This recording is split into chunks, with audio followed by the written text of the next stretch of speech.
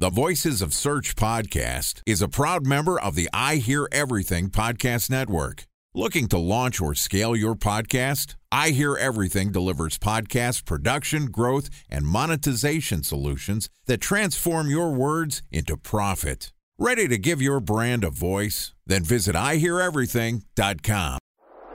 Bridge Toll, California, customer service number. Highway miles to the gallon, Ford Focus. Thailand cave rescue operation. What is Schema F? Best wine bars in San Carlos, California. Best Western hotels. How old is Ronaldo? What happened with Big Brother? What's a good engagement? How long before a wedding should I send out How many save games the dates? are in the first series? Use IMAP to check email on other email clients. Identify fonts from Where to find We were 4 years out. Habit burgers.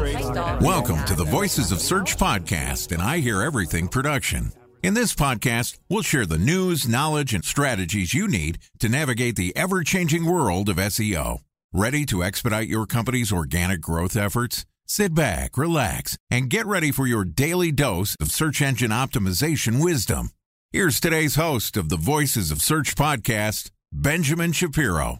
Welcome to the Voices of Search podcast. My name is Benjamin Shapiro, and I'm the executive producer of the Voices of Search podcast. And today, we've got a special episode for you, which is going to be guest hosted by our friend Tyson Stockton, who is the co-founder and educational partner at Previsible, which is an SEO consulting and education company that helps support enterprise businesses scale organic search traffic and educate their organizations.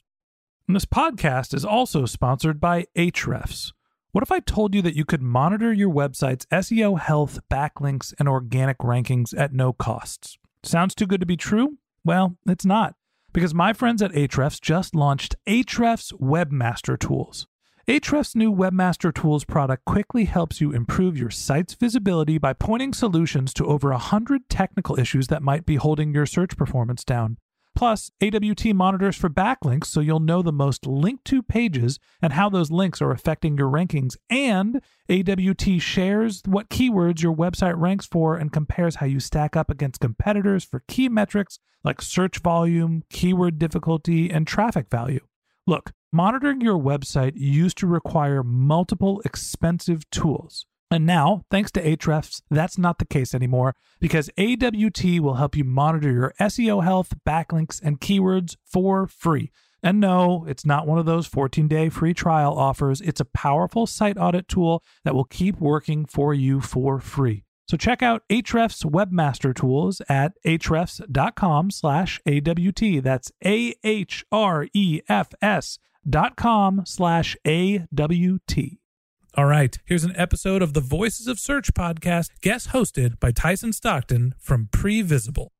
Hey, my name's Tyson from Previsible, and this week we're discussing SEO testing. Joining me is Will Critchlow, who is the CEO at SearchPilot, which is an SEO A/B testing platform and meta CMS that enables rapid SEO changes for large websites. So far this week, Will and I have talked everything SEO testing. We've covered SEO testing fundamentals, SEO Moneyball, testing cadence and objectives, and today we're going to continue the conversation and we're going to talk about negative tests. All right, here's my conversation with Will, as CEO of SearchPilot.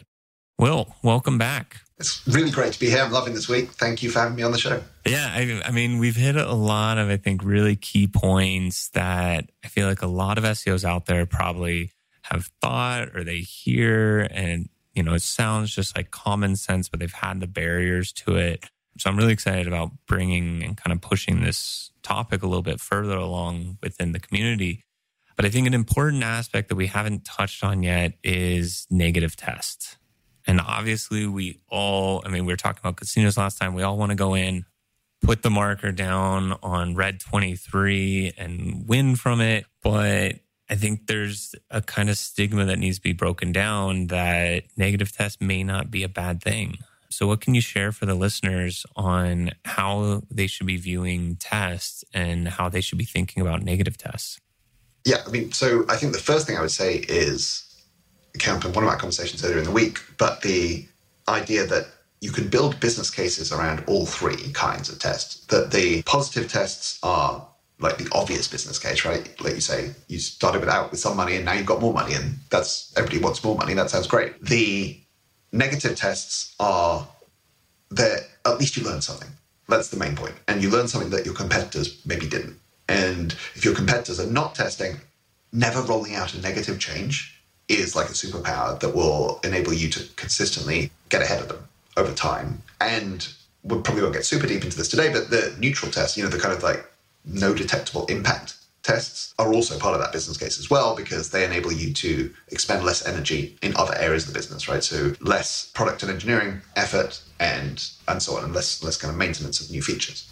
But specifically on the negative tests, I think the first part that really I found surprising about this when we got into it was how unpredictable they are. And I guess this is good for the industry of testing, because if they were super predictable, maybe you wouldn't have to run the tests anyway. But the discovery that there's a lot of things that we as SEOs have said for years that are, at least in some situations, not true is quite a big learning journey. Well, certainly for me, but I think for us all as kind of an industry. My kind of first main go-to example is just the number of times that we have done some keyword research and made some recommendation that says, hey, we've discovered this insight about how your audience searches. And as a result, our recommendation is that we change this section of the website in these ways. I'm going to say every professional SEO has done that, right? It's such a mainstay of the way that we operate and the way that we think. And yet, sometimes we're doing damage by doing that. And this was like really one of the more shocking realizations was, and there are times when we say you should change your title tag in this way, and the title tag we came up with, even though we came with it from keyword research, the new one was worse. And sometimes not just a little bit worse. We've seen minus 27% organic traffic from a seemingly sensible title tag change driven off keyword research that people search more one way than another way. And maybe this shouldn't have been such a surprise. Our colleagues in paid search have historically had a huge part of their jobs being writing the advert, right? The bit that people see, and click-through rate being a huge driver of paid search performance, because the same visibility, you can have a order of magnitude different levels of click-through and conversions on your website, depending on whether that advert is a good one or a bad one. And yet in SEO, we've always just kind of gone, well, we've done some keyword research, here's my best guess, roll it out. And that's partly because we haven't had the tools to do anything better. But now, as we increasingly have had that ability to run those kind of tests, we've discovered that too often professional SEOs are not much better than chance at being able to tell whether a change is going to be positive or negative. And even highly experienced SEOs using keyword research data can come up with underperforming ideas. And like I said, not just a little bit either. Yeah, and it's something that I think we all can kind of fall into. And I hate to say it, but it's almost like maybe like a lazy tendency where it's like there are so many nuances, there are so many differences between industry type of query intent.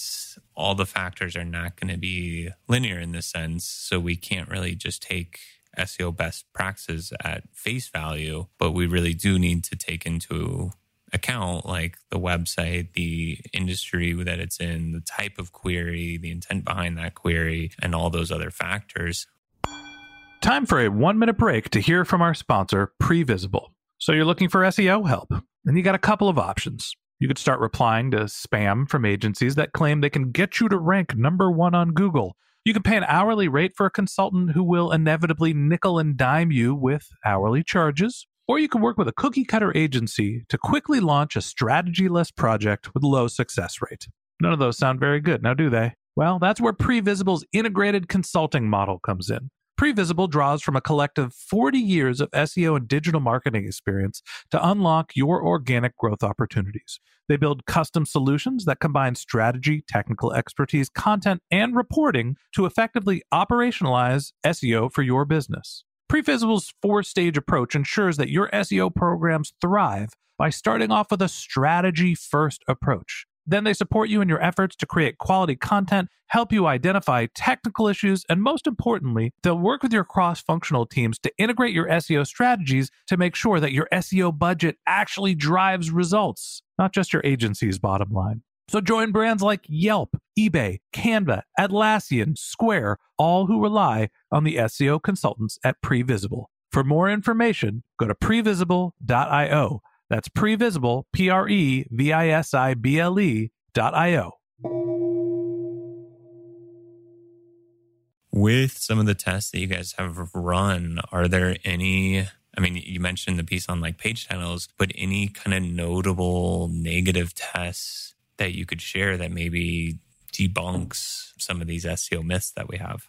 Yeah, so the two that spring to mind, one is a test that we run, and we have seen this go in different directions. This is another example of needing testing, but the content quality type tests. So we've done a number of different tests around different axes or dimensions of content quality. But the most memorable one, that was a negative one, was testing what happened when we removed a block of seemingly really terrible boilerplate, SEO content, if you like, from category pages on an e-commerce website. So this was, the kind of stuff that's in like gray in tiny little font down the bottom that says, this is what a hammock is, or whatever. And it's terrible. It's not designed to be read by users. No user is even really scrolling down below all of the product images anyway. And even if they do, are they going to read this, what looks like complete boilerplate copy? So we tested removing it, and that was a negative. On that particular website, that was a negative impact. In other words, that terrible boilerplate copy was adding value.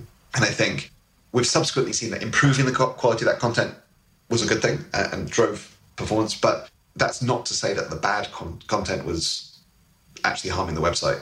It was actually doing some good. And I think that is a subtle point that can get mixed in with all kinds of different things. And this could be changing. We talked about the dynamic situation of SEO, right? The helpful content update might have something to say about this.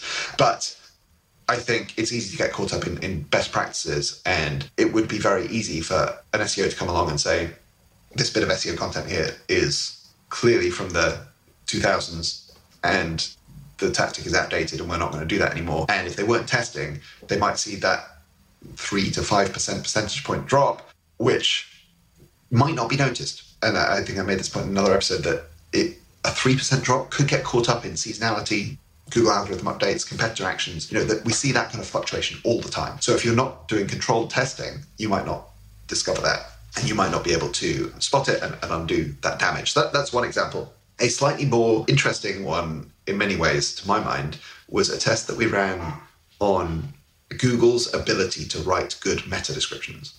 So, or rather search snippets, I suppose, right? They're not literally writing meta descriptions, but this is the idea that click-through rate is determined by everything that user sees on the search results page, whether it be the title, the URL, breadcrumbs, rich snippets, but in particular, the search snippet, which by default, normally, quite often comes from the meta description on the page.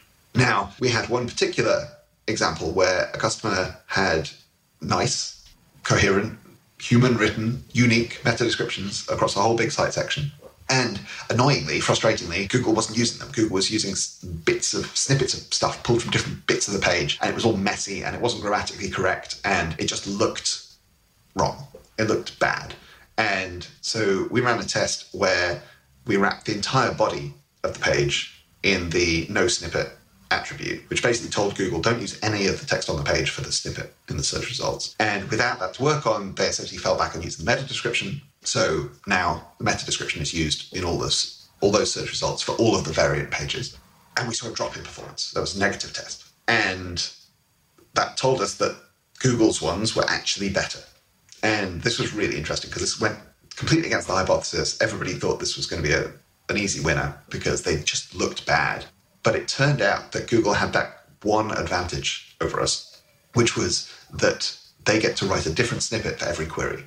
Whereas the meta description is a single meta description per page, and therefore no matter what the user searched for, if it's going to land on that page, they're going to get the same snippet. And it turns out that that advantage dominates.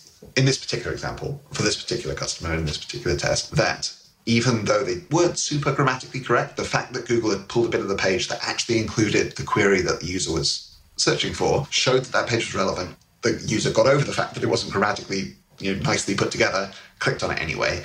And so, yeah, that's probably the one I've been most fascinated by among all of our negative test results. And I think it is going to lead to interesting areas because meta descriptions today, titles, probably already in many situations, maybe even more than that tomorrow, right? What's Google going to be writing or rewriting in years to come as they get better at this? Yeah, it brings to mind some of those more recent topical examples, kind of bringing back the little debate that was going on Google rewriting titles. And I think too, like you touched on helpful content, maybe a final piece on this. And first I would say the underlining piece is we are operating in a shifting and evolving landscape. So regardless, never to be taking best practices at face value and to be validating those. But with this kind of shifting and changing landscape, helpful content update comes out, other things like that. Is there a need or is there like a recommendation that you have for potentially revisiting tests? Or is it like only looking forward and just testing everything that we're putting live? Or are there cases that you really kind of triggers you to revisit and revalidate something that was already kind of established as, hey, we know the right answer here? I would, with somewhere in the middle. So philosophically, I definitely wouldn't say we know the right answer and that is a static right answer forevermore. As I already said, it's a dynamic environment. And so I completely agree with you. Like, the world can change and it may be sensible to revisit tests. Having said that, we don't have a very formal pattern of structurally going back over those tests that have been declared winners in the past or losers. And that's mainly just because people always worry that the backlog of tests is going to run dry, and it really never does. And so we're always moving on to new ideas and new pastures. I think that you're right, though, there is scope for particularly the event-driven version, right? A change happens in an industry or Google announces a change. Looking back over the database of past tests and saying, does that invalidate any of them? Maybe we should rerun that. I think that could be definitely worthwhile. Fair. Well, that wraps up this episode of SEO Testing Week on the Voice of Search podcast. Thanks to Will, CEO at Search Pilot, for joining us. If you'd like to get in touch with Will, you can find a link to his LinkedIn profile in the show notes, or you can contact him on Twitter, where his handle is @WillCritchlow, or visit his company's website, searchpilot.com. Okay, thanks to Tyson Stockton, our guest host. If you'd like to get in touch with Tyson, you can find a link to his LinkedIn profile in our show notes. You can contact him on Twitter, where his handle is Tyson_Stockton. Or if your team is interested in SEO consulting or organizational education, you can always head to their company's website, which is previsible.io. That's previsible.io. And a special thanks to Previsible for sponsoring this podcast. If you're looking for support with all of your SEO needs, Previsible's integrated consulting model is there for you. They draw on a collective 40 years of SEO and digital marketing experience to help you unlock your organic search and growth opportunities. So join brands like Yelp, eBay, Canva, Atlassian, and Square, all who rely on SEO consultants at Previsible. For more information, go to previsible.io. That's previsible.io. And a special thanks to Ahrefs for sponsoring this podcast. Monitoring your website used to require multiple expensive tools, but that's not the case anymore thanks to Ahrefs, because they just launched their Ahrefs Webmaster Tools product, which monitors your SEO health, helps you keep track of your backlinks, and gives you the insight into what keywords are performing for free. So check out Ahrefs Webmaster Tools at ahrefs.com/AWT. That's Ahrefs, ahrefs.com/AWT. Just one more link in our show notes I'd like to tell you about. If you didn't have a chance to take notes while you were listening to this podcast, head over to voicesofsearch.com, where we have summaries of all of our episodes and contact information for our guests. You can also subscribe to our weekly newsletter, and you can even send us your topic suggestions or your marketing questions, which we'll answer live on our show. Of course, you can always reach out on social media. Our handle is Voices of Search on LinkedIn, Twitter, Instagram, Facebook, or you can contact me directly. My handle is Ben J. Shap, BenJShap. And if you haven't subscribed yet, and you want a daily stream of SEO and content marketing insights in your podcast feed, we're going to publish an episode every day during the work week. So hit that subscribe button in your podcast app, and we'll be back in your feed tomorrow morning. All right, that's it for today. But until next time, remember, the answers are always in the data.